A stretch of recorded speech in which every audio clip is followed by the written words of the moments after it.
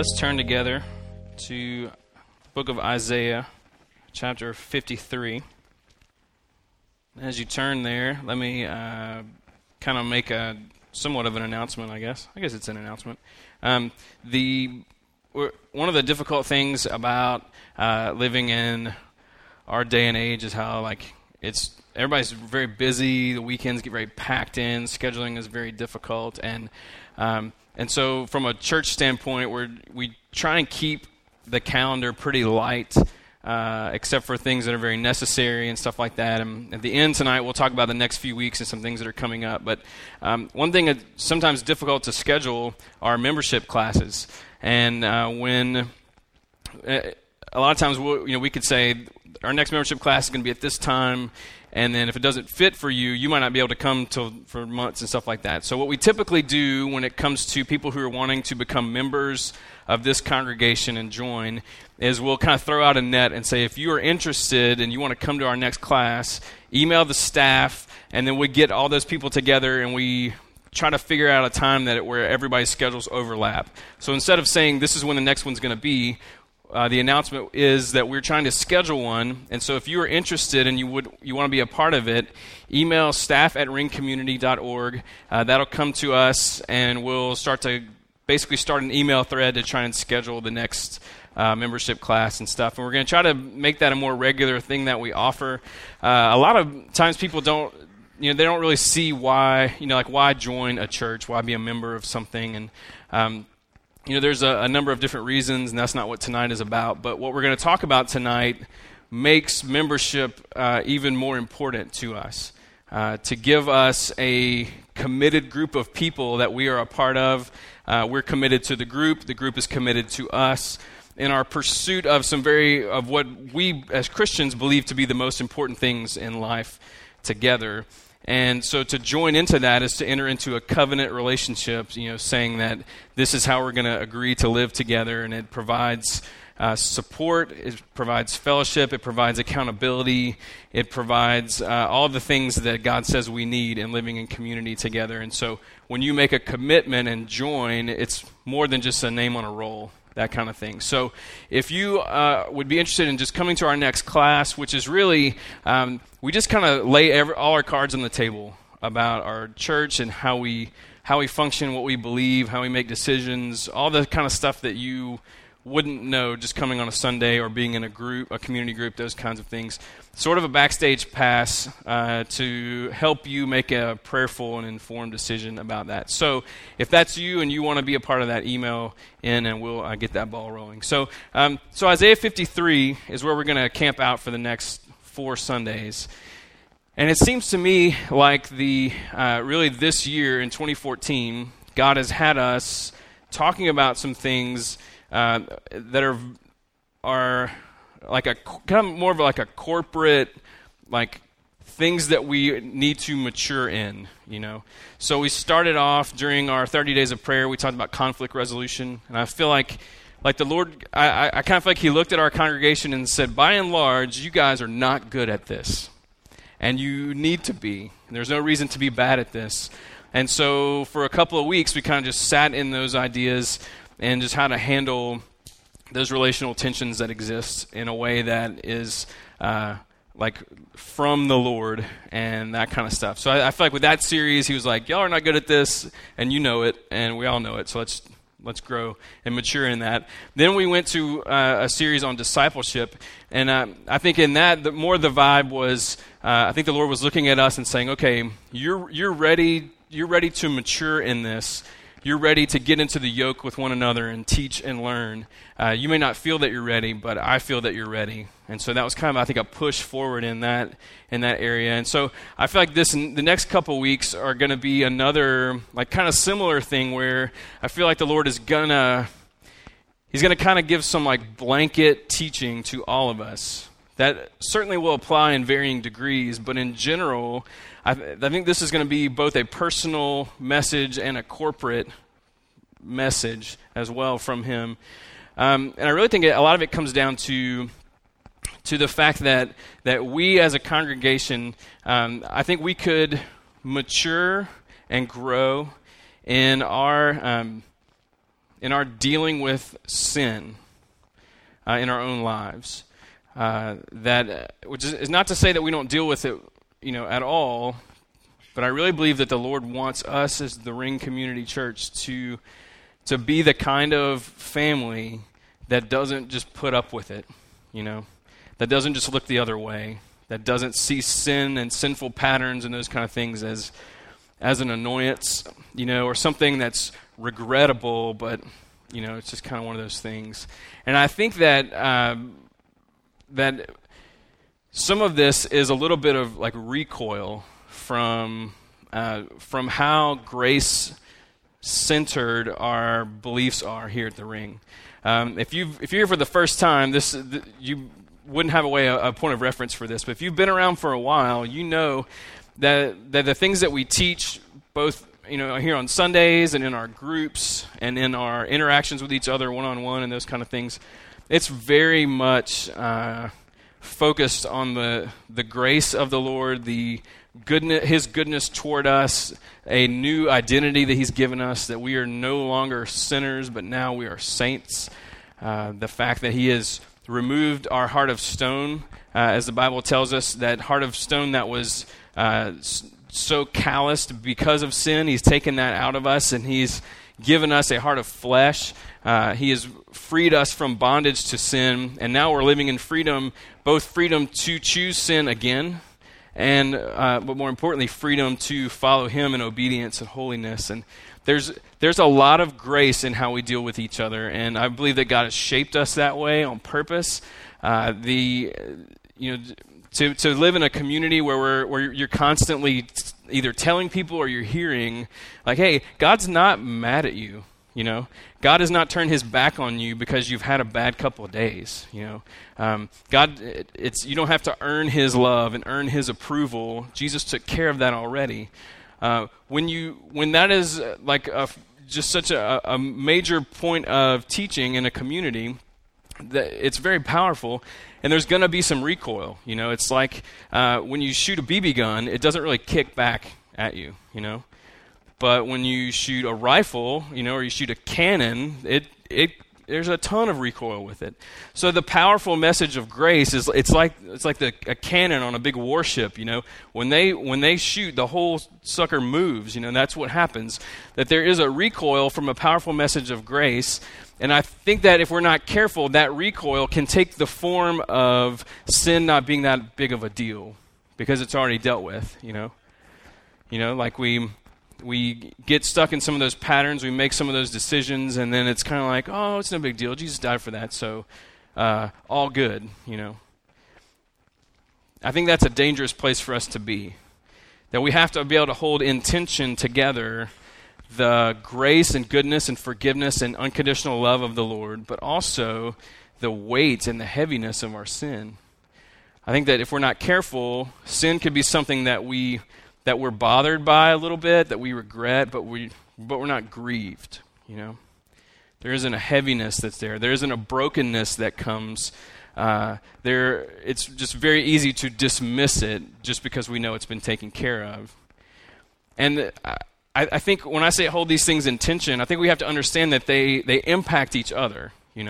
That when sin occurs in our lives, when we'll look at this verse in a second, when we choose our own way, that has an impact that's tied to grace. I was trying to think of a good analogy, and this is the only one I could think of. Maybe it's not good, but maybe it is. Like the weight of our sin and the power of the grace of God at work in our lives. It's like two big chunks of concrete that are chained together and dropped in the ocean. The more depth that comes with one, the more depth comes with the other. They're constantly pulling each other deeper. So when we are completely broken over our sin and the depths of that, the depths of His grace that cover that, we learn that as well together. I think the danger comes when we only focus on the grace and we don't really look at the sin side of it. And they're meant to complement each other in our love and in our understanding of who God is and what He has done. And so I don't like to make like blanket things and say like we're terrible at this, except for conflict resolution. I felt pretty confident that I could say like we're not good at this, and everybody's like, yes, you're right. Discipleship, I felt like the blanket statement was like we're ready for this. And I think everybody's like, yeah, I think we are ready for this. I think the blanket statement here is we can all grow in our brokenness over the sins that we continue to commit. We can deepen our grief over those sins and at the same time understand and hold in tension the depths of His grace that have covered those things. As we get closer to Easter, that's a part of why we're going to do this for the next few weeks going toward Lent. I believe that this will have a direct impact on our worship as we celebrate the crucifixion and resurrection of our Lord that has covered all these things.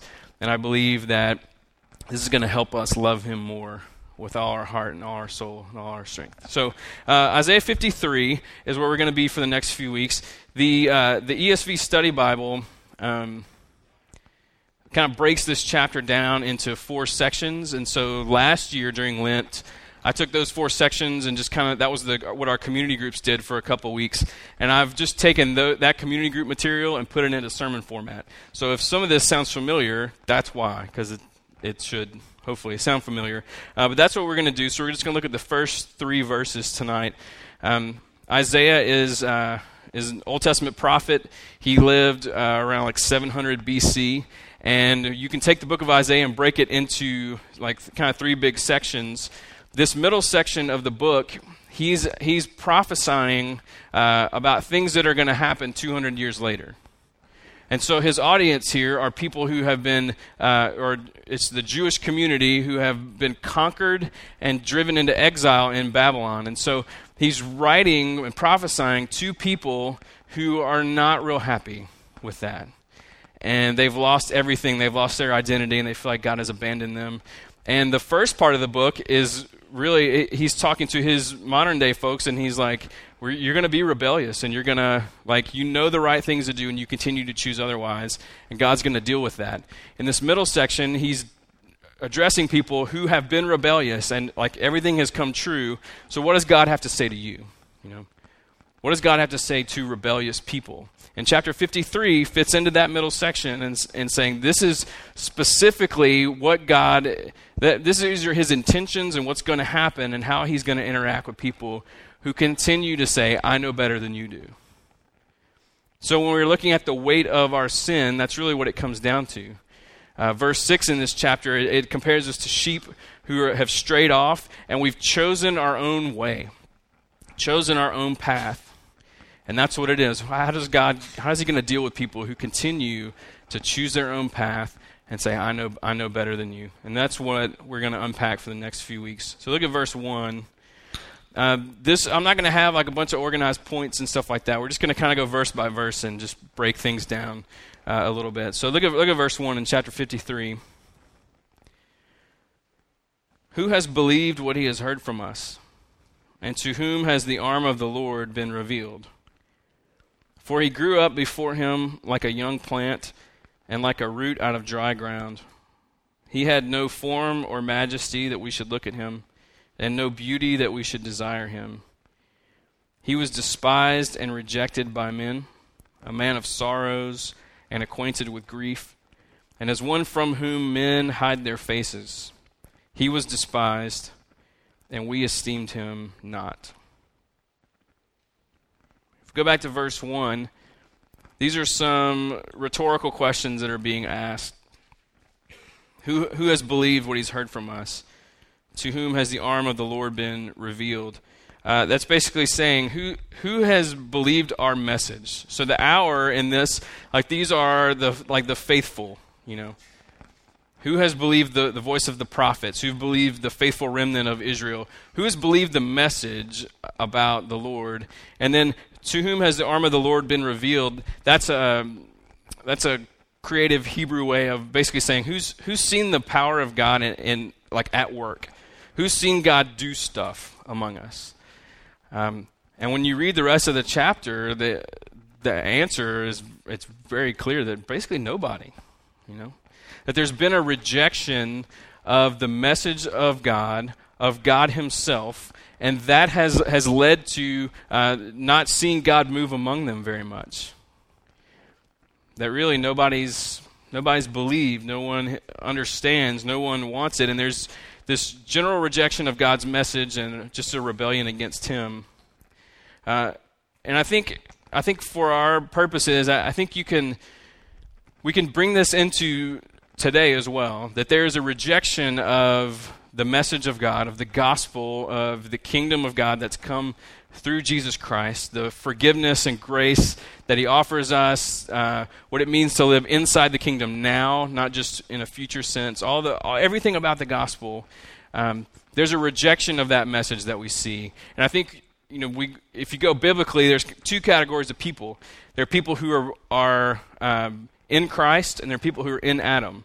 People who are in Adam are folks who, like all of us, who were born into sin and separate from God. That's the condition all of us were born into, in the bloodline of Adam, going all the way back to Genesis. And so there's billions and billions of people in the world who are in Adam, and then there are people who are in Christ. And so when you become a Christian and you recognize that Jesus is the Savior that has come to save us from sin and death, that he died as a substitute for us and invites us into his kingdom, into his life, to share, through that forgiveness, to share in life, eternal life of complete freedom and goodness.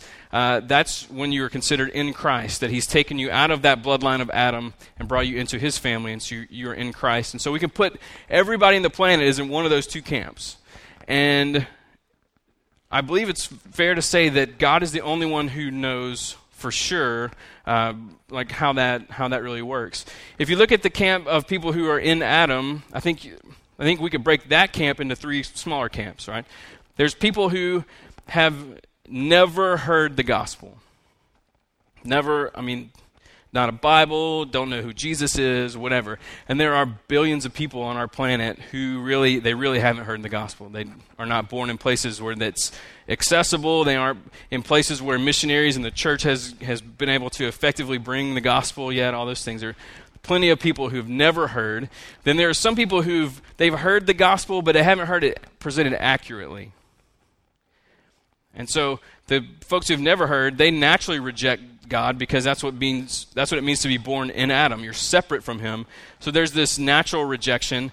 The ones who've heard the gospel but it hasn't been accurate, they're pushing away from it because they're like, that's not what I want. And then there are people who have heard the gospel presented it's pristine, it's precise, it's exactly what Jesus says, and they've just said, I don't want anything to do with that. Jesus himself, it says, gosh, I can't remember where it is now, but in one of the Gospels, before he ascends, there are these people that show up, and they followed him, they watched him die, they watched him be raised from the dead. There he's right in front of them, and some of them worshipped him, and some of them walked away. So even the resurrected Jesus standing in front of them with nail scars in his hands, and they're like, I'm still not convinced about that, That there are people who hear the gospel and it's accurate, and they say, I don't want anything to do with it. In all three of those subcamps, this rejection and rebellion against God's message to them, it's very easy for us to have a lot of, be stirred up and have a big heart for the people who've never heard. To also have a heart for the people they've just heard it put accurate. They haven't seen it, heard it communicated accurately. We kind of have a heart for them, if they only knew. And then the people who've heard it accurately, but they don't want anything to do with it. It's very easy for people who are in Christ to say, how could you say no to Jesus? How could you reject our Savior with that kind of forgiveness and grace and goodness and love? How could you reject him? And let's make sure we're telling people accurately for this group that's heard it wrong. And then the ones who haven't heard, we need to go and go for it and pursue them. And I understand that, in each of those little camps, how it's easy to have a lot of compassion for those who've never heard, and to kind of judge the ones who've pushed away and say, how dare you? Why would you say no to this? And there are probably some folks who are in this room who are in this camp. Like you aren't a Christian. Maybe you've never heard. Maybe you've kind of heard different things, but you're not sure. Maybe whatever. You aren't sure where you stand. And I would just encourage you, you don't have to leave with questions. There are plenty of folks here who would love to just sit down and talk. We're not here to convince anybody of anything. That's God's job. He doesn't need us to defend him or whatever. We'd be happy to sit down and answer questions and talk and pray. And you don't have to wonder, in other words. But I know that most church gatherings, especially here in the Deep South, are probably most of us are in this other camp over here of being in Christ. And it's real easy for those of us who are Christians to look at people who aren't Christians and be like, how could you reject him? The reality is, in our own lives, there's a lot of rejection that happens too. There's a lot of pushing away. There's a lot of verse 1 happening. A lot of saying, no, I think I know better. I think I'm going to choose my own path. And so this particular verse, who has believed what he's heard from us? To whom has the arm of the Lord been revealed? We may not think of sin in this way, but I think this is a part of what God is, I think, going to stir in us over the next couple of weeks, is seeing it as rejection of Jesus. When we say, no, I know that this is what obedience looks like, but I'm going to do this instead. That when we do that, we are rejecting our Lord. That we're rejecting him just like people in some of these on the other side over here, So when we think about sin as like, oh, that's really a bummer that happened, or I wish I could stop doing this or feeling this way or whatever. I wish that God would just take this away and whatever. No, we're choosing our own way, and when we do that, we're hiding our face from him, and we're saying, I don't want anything to do with Jesus in this because I know best. And I think we need to mature in the way we think about sin and view sin and approach sin and deal with sin and see it as a rejection of Jesus. Which I know it's not light and not happy. And it's not fun to preach. Somebody asked me yesterday if I was excited about Isaiah 53, and I was like, no, I'm really not. I'm kind of not at all excited about preaching it because it's so convicting to have to stand here and bring a message like this and apply it in my own life and have weeks leading up to this of having to just know that this is coming, and just being confronted over and over again in my personal life and realizing when I turn to my own way, I'm also looking at Jesus and saying, I don't want anything to do with you right now. That should bring a heaviness. There should be a burden, there should be a weight that carries with us. So we should be very slow to judge people for rejecting Jesus when we who are in Christ, who know him, we've tasted and seen that the Lord is good, when we can do the same things very easily. Look at verse 2. For he grew up before him like a young plant and like a root out of dry ground. Okay, so a young plant, what's impressive about a young plant? Nothing. Right? Absolutely nothing. A root out of dry ground. That a root doesn't fit in dry ground. Right? Like it doesn't make sense. And that's some of what he's saying is like Jesus didn't really fit in. The next part, he had no form or majesty that we should look at him, and no beauty that we should desire him. He didn't fit any of the categories that we have in our like worldly sense of what we would consider someone who's like an impressive person,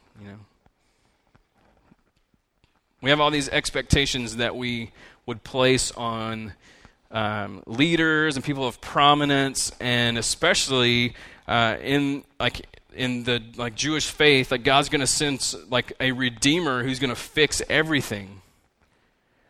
And I think in a worldly sense, you'd probably be like, well, he's probably going to be like tall and good looking, right? And here's the Bible saying like, no, he's not an impressive guy. He didn't really fit in. And the Son of God movie that's come out recently, and like one of the big things is like Jesus is too handsome in this movie. People are like, oh, don't worry about that. It's like, well, this verse says that he probably wasn't. I mean, he was. Who knows? There's nothing impressive about him. So maybe he was handsome. Maybe he wasn't handsome. Who cares, right? That culturally, he didn't meet the expectations. He didn't fit in. But it really isn't about was he good looking or not. Was he tall or was he short? Was he this or was he this or this? It's really not about those things. That there's something deeper that's going on. There was something more that caused people to be like, I don't really want anything to do with this guy. This prophecy was saying like, hey, this guy's not going to fit in. Socially, politically, he's not going to be a match for what you're expecting. There's going to be something about him that's going to make people push away. Look at the third verse. He was despised and rejected by men, a man of sorrows and acquainted with grief. And as one from whom men hide their faces, he was despised, and we esteemed him not.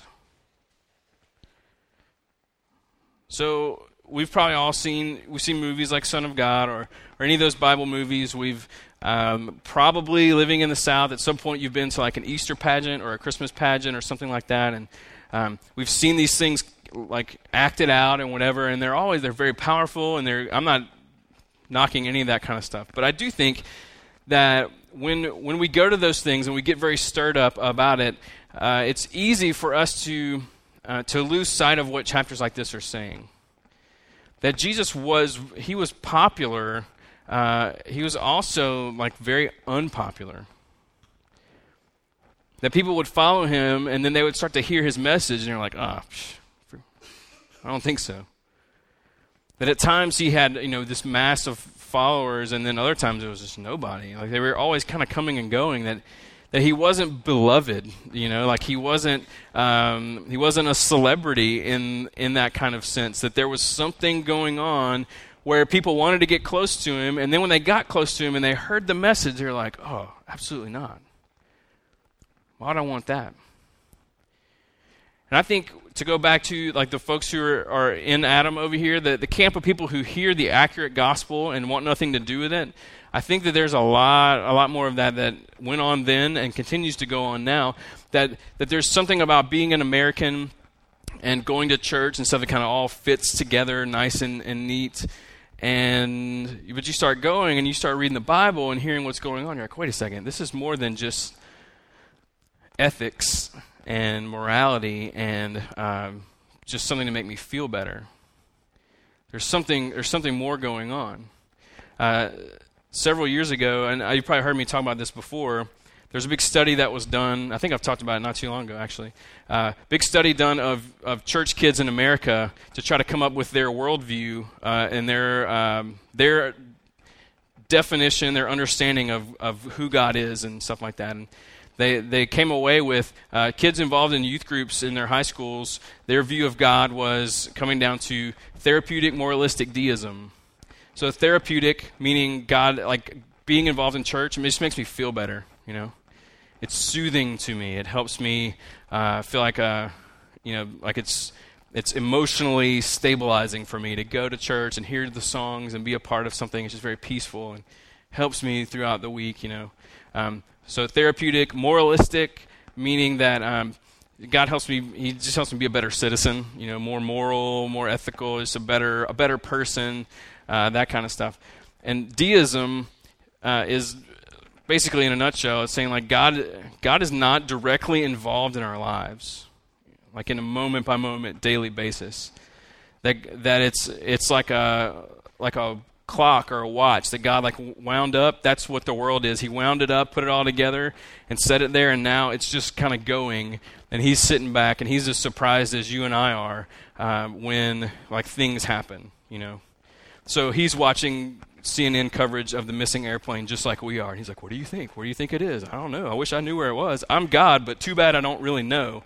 Whatever. That's what deism is. It's that God doesn't know everything. He's not involved. He doesn't guide and steer. He's not sovereign. He doesn't know what's coming. He's moment by moment just like we are. That's what these teenagers were learning in their churches.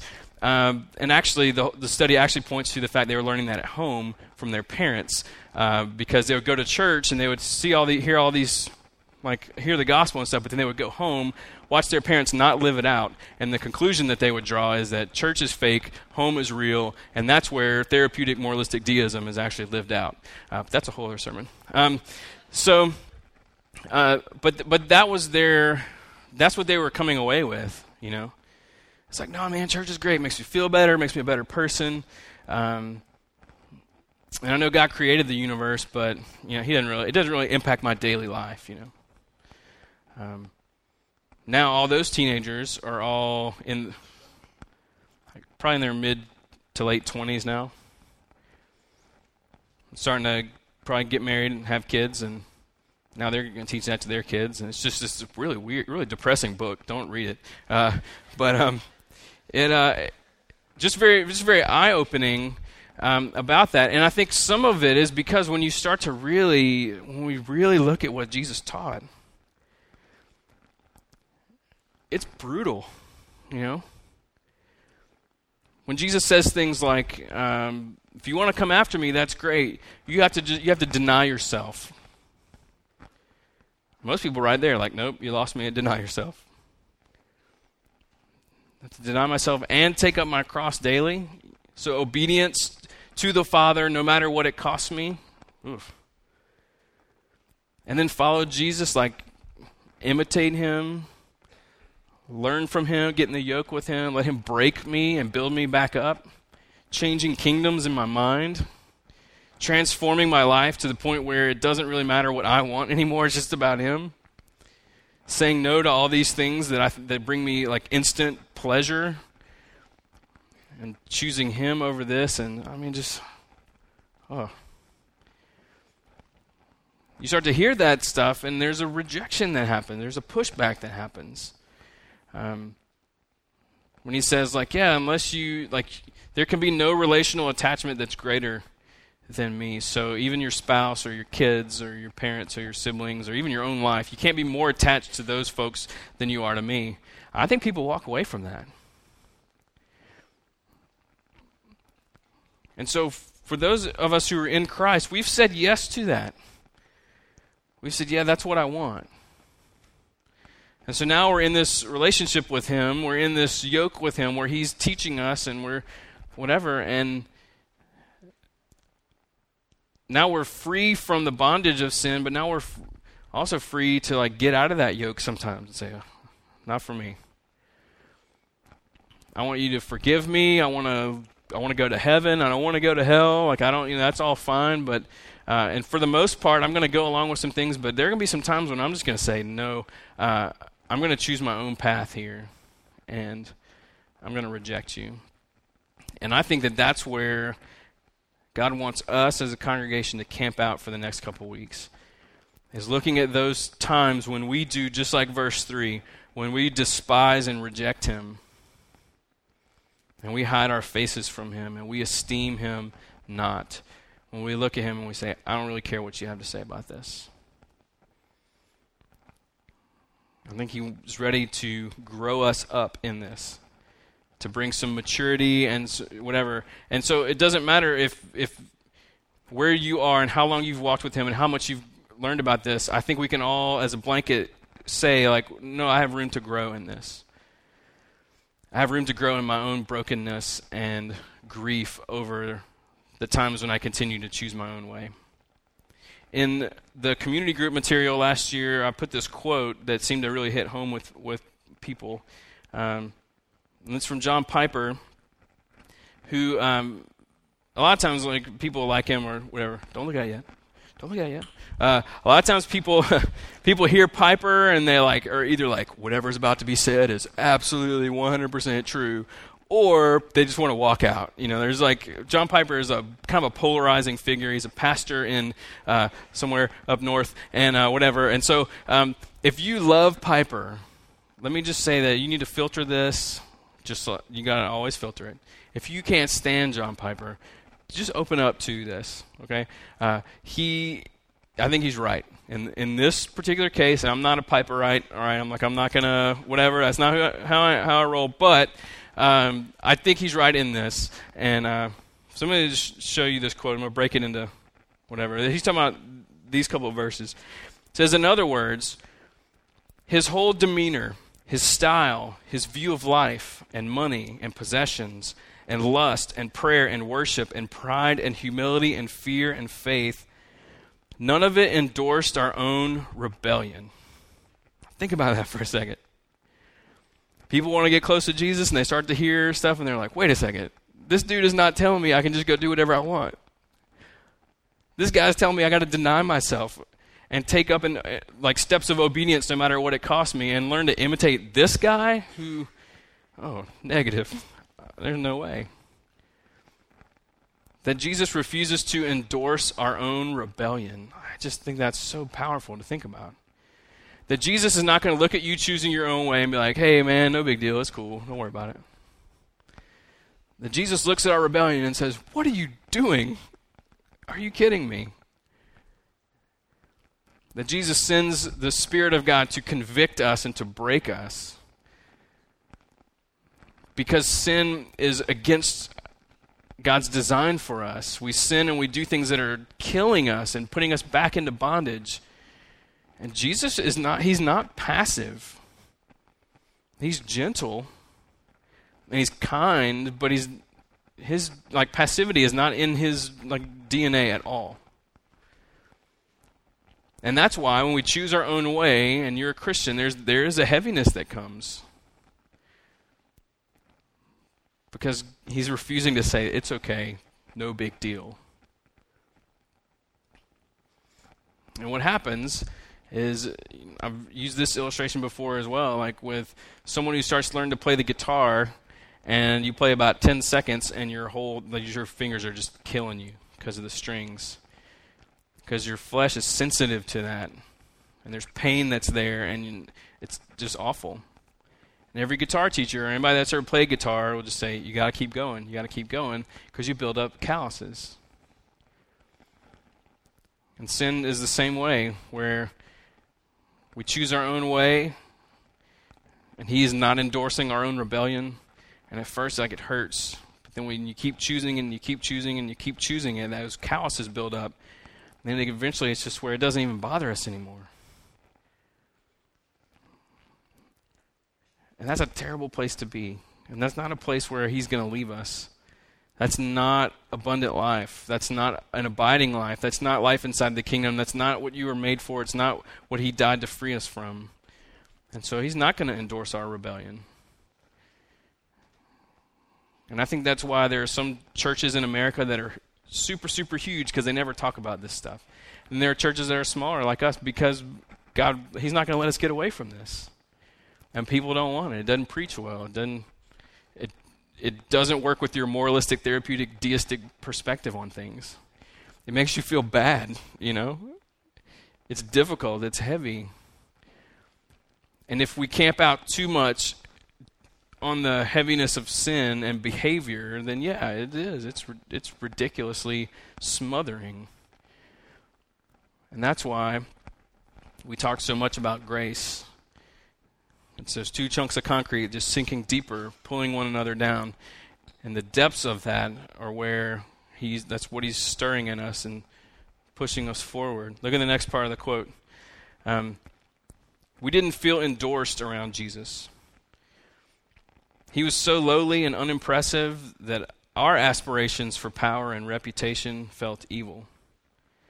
His happy poverty made our wanting more and more feel foolish. His willingness to suffer for others made our craving for comforts feel selfish. I know from my own experience and from just talking with enough people over the years that when you are choosing your own path, like you're intentionally doing that or whatever, the last thing you want to do is like open your Bible sometimes. Last thing you want to do is pray, because here we are having to compare ourselves to Christ. And it's very exposing of just the weirdness that exists there.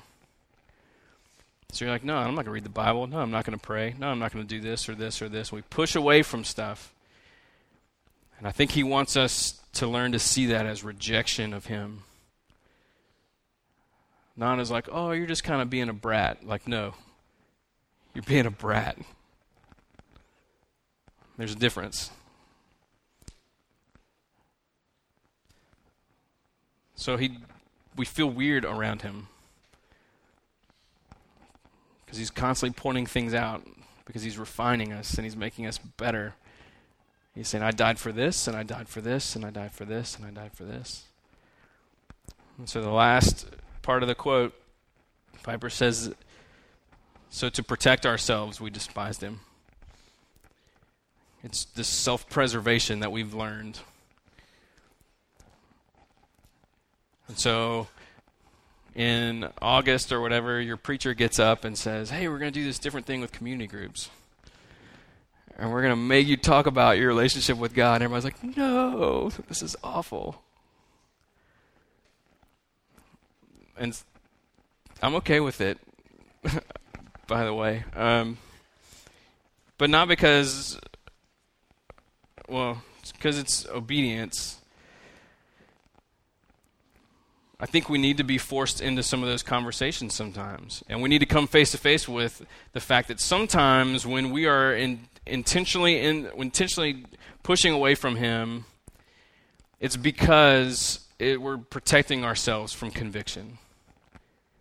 Protecting ourselves from having to confess,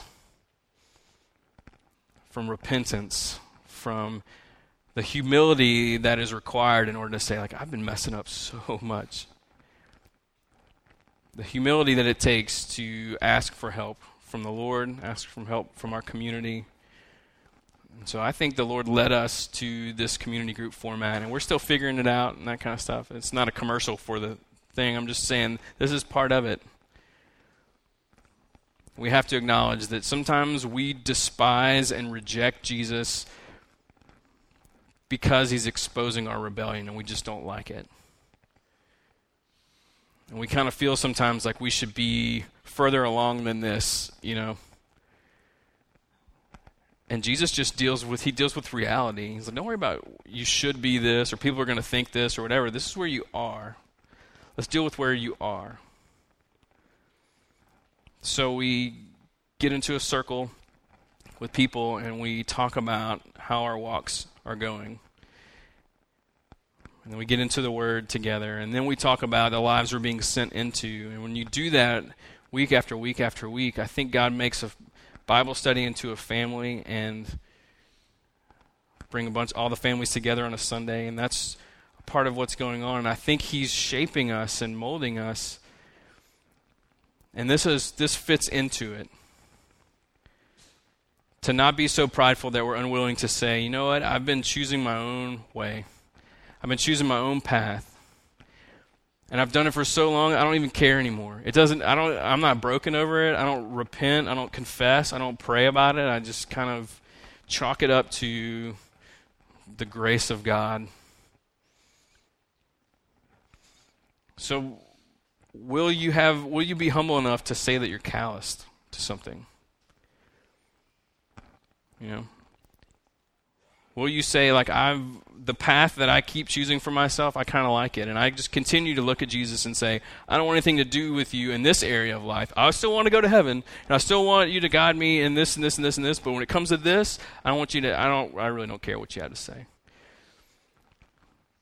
Will you humble yourself enough to be able to articulate it that way and to look Jesus in the face and say, I've been rejecting you, and that's not who I am. So I want to ask you to come on a journey for the next couple weeks of sorts.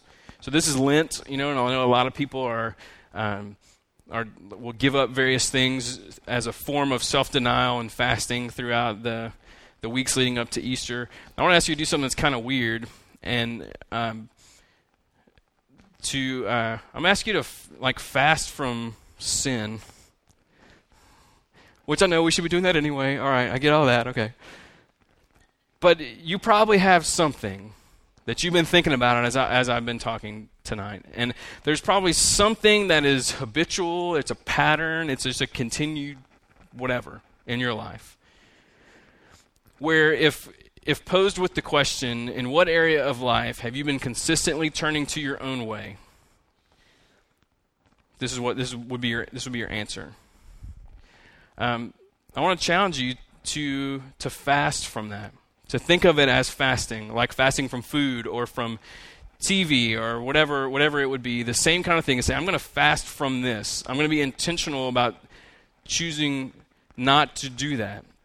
Saying no to this path. That from now until Easter, we declare that kind of fast. And although we should be doing that all the time, let's admit it, we sometimes need to be more organized and intentional and more surgical in our approach to dealing with these things. So let's target something. To fast from that, to refuse to hide your face from Jesus about it.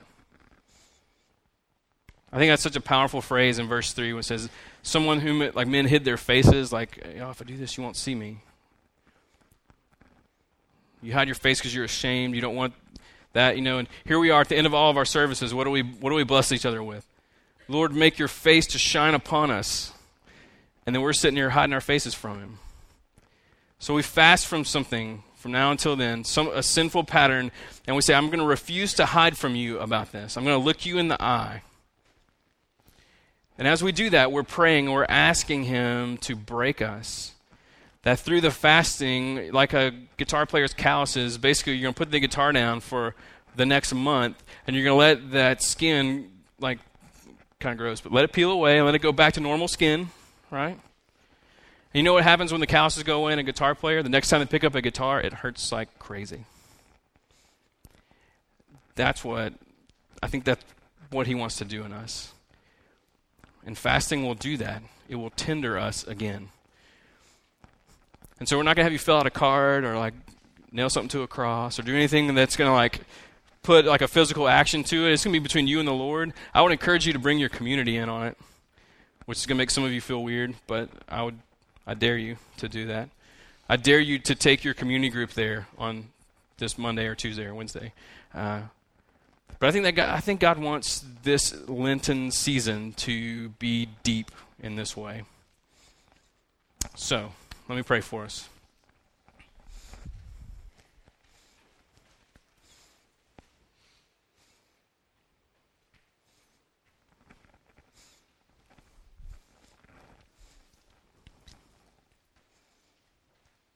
Lord, I'm grateful for your grace to us, your patience and your love that isn't conditioned on our response or whatever. That I'm thankful that you aren't obsessed with modifying our behavior and all those things. I'm grateful that you work from the inside out,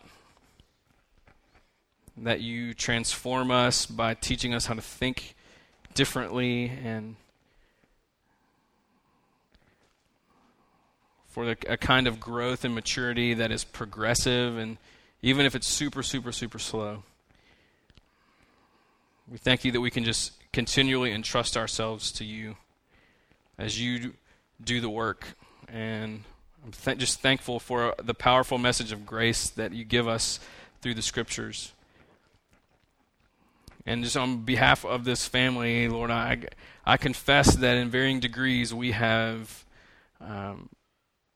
allowed that recoil to come where we're a little too light on sin and its impact on us, on you, on our community. And we need to grow in this. We want to grow. We want those tensions to both be there. We don't want to just sit around and be burdened and sad all the time. We want that grace and the goodness that comes. And so help us to learn to have both of those held together. And they both lead to just a deeper understanding and the kind of love that you have designed us for, to you and to each other. And so on behalf of us all, I just ask for your help in moving forward. And as we sing, just help something really just to come alive in us as we respond to who you are and what you've come to do.